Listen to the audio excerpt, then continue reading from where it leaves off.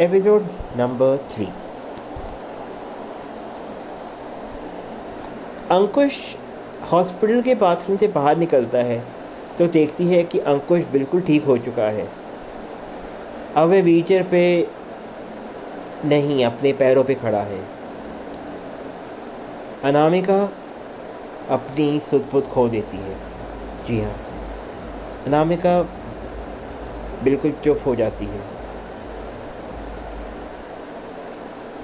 जहाँ उसे एक तरफ अंकुश के लिए खुशी हो रही थी, वहीं वह एक तरफ तनाव में आ गई थी। अपने मन में उसने सवाल किया, क्या अंकुश अब मुझे छोड़ देगा? अपने ही मन में, दबे मन में अंकुश से पूछती है, तुम तो ठीक हो गए। मैं बता नहीं सकती मैं कितनी खुश हूँ, पर यही सवाल जो वो अपने मन में करती है वो अंकुश से पूछती है। अंकुश कहता है, हाँ बोलो अनामिका, क्या क्या पर हाँ अनामिका बोलो, क्या हुआ? अनामिका नम आंखों से, क्या अब भी तुम मुझसे प्यार करोगे?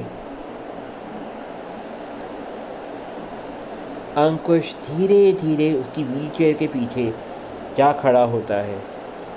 अंकुश धीरे धीरे धीरे अपना मुंह अनामिका के कानों में की तरफ लाता है, पर अनामिका अभी भी सोच में है, क्या वो मुझसे प्यार करेगा? क्या वह जीवन भर अंकुश के प्यार से महरूम हो जाएगी? पर अंकुश बड़े ही दिलचस्प तरीके से अनामिका को प्रपोज करता है और बोलता है, मैंने तुम्हारे शरीर से नहीं, दिल से प्यार किया है। अनामिका, अच्छा तुम्हें स्वीकार है ये प्यार? ये दिल तुम्हें स्वीकार है अंकुश? अनामिका की खुशी का ठिकाना ना रहा। वह ये बोलती उसके मुंह से कोई फसाना ना रहा, बस झूम गई अंकुश के प्यार में व्हीलचेयर पर बैठे बैठे। और अब उसने गले लगाया अंकुश को और बोली, तुम्हारा दिल नहीं है, तुम्हें अपना दिल दूंगी। कभी ज़रूरत पड़े तो मांग लेना, मैं तुम्हें अपनी जान भी दे दूंगी। अनामिका और अंकुश की कहानी दोस्तों यहीं ख़त्म होती है। जीवन में बहुत कठिनाइयाँ अनामिका ने झेली।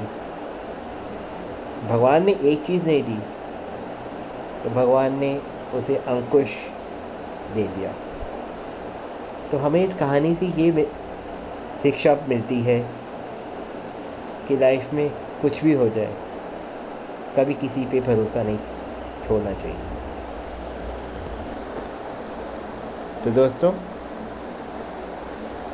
अभी तक की कहानी यही थी।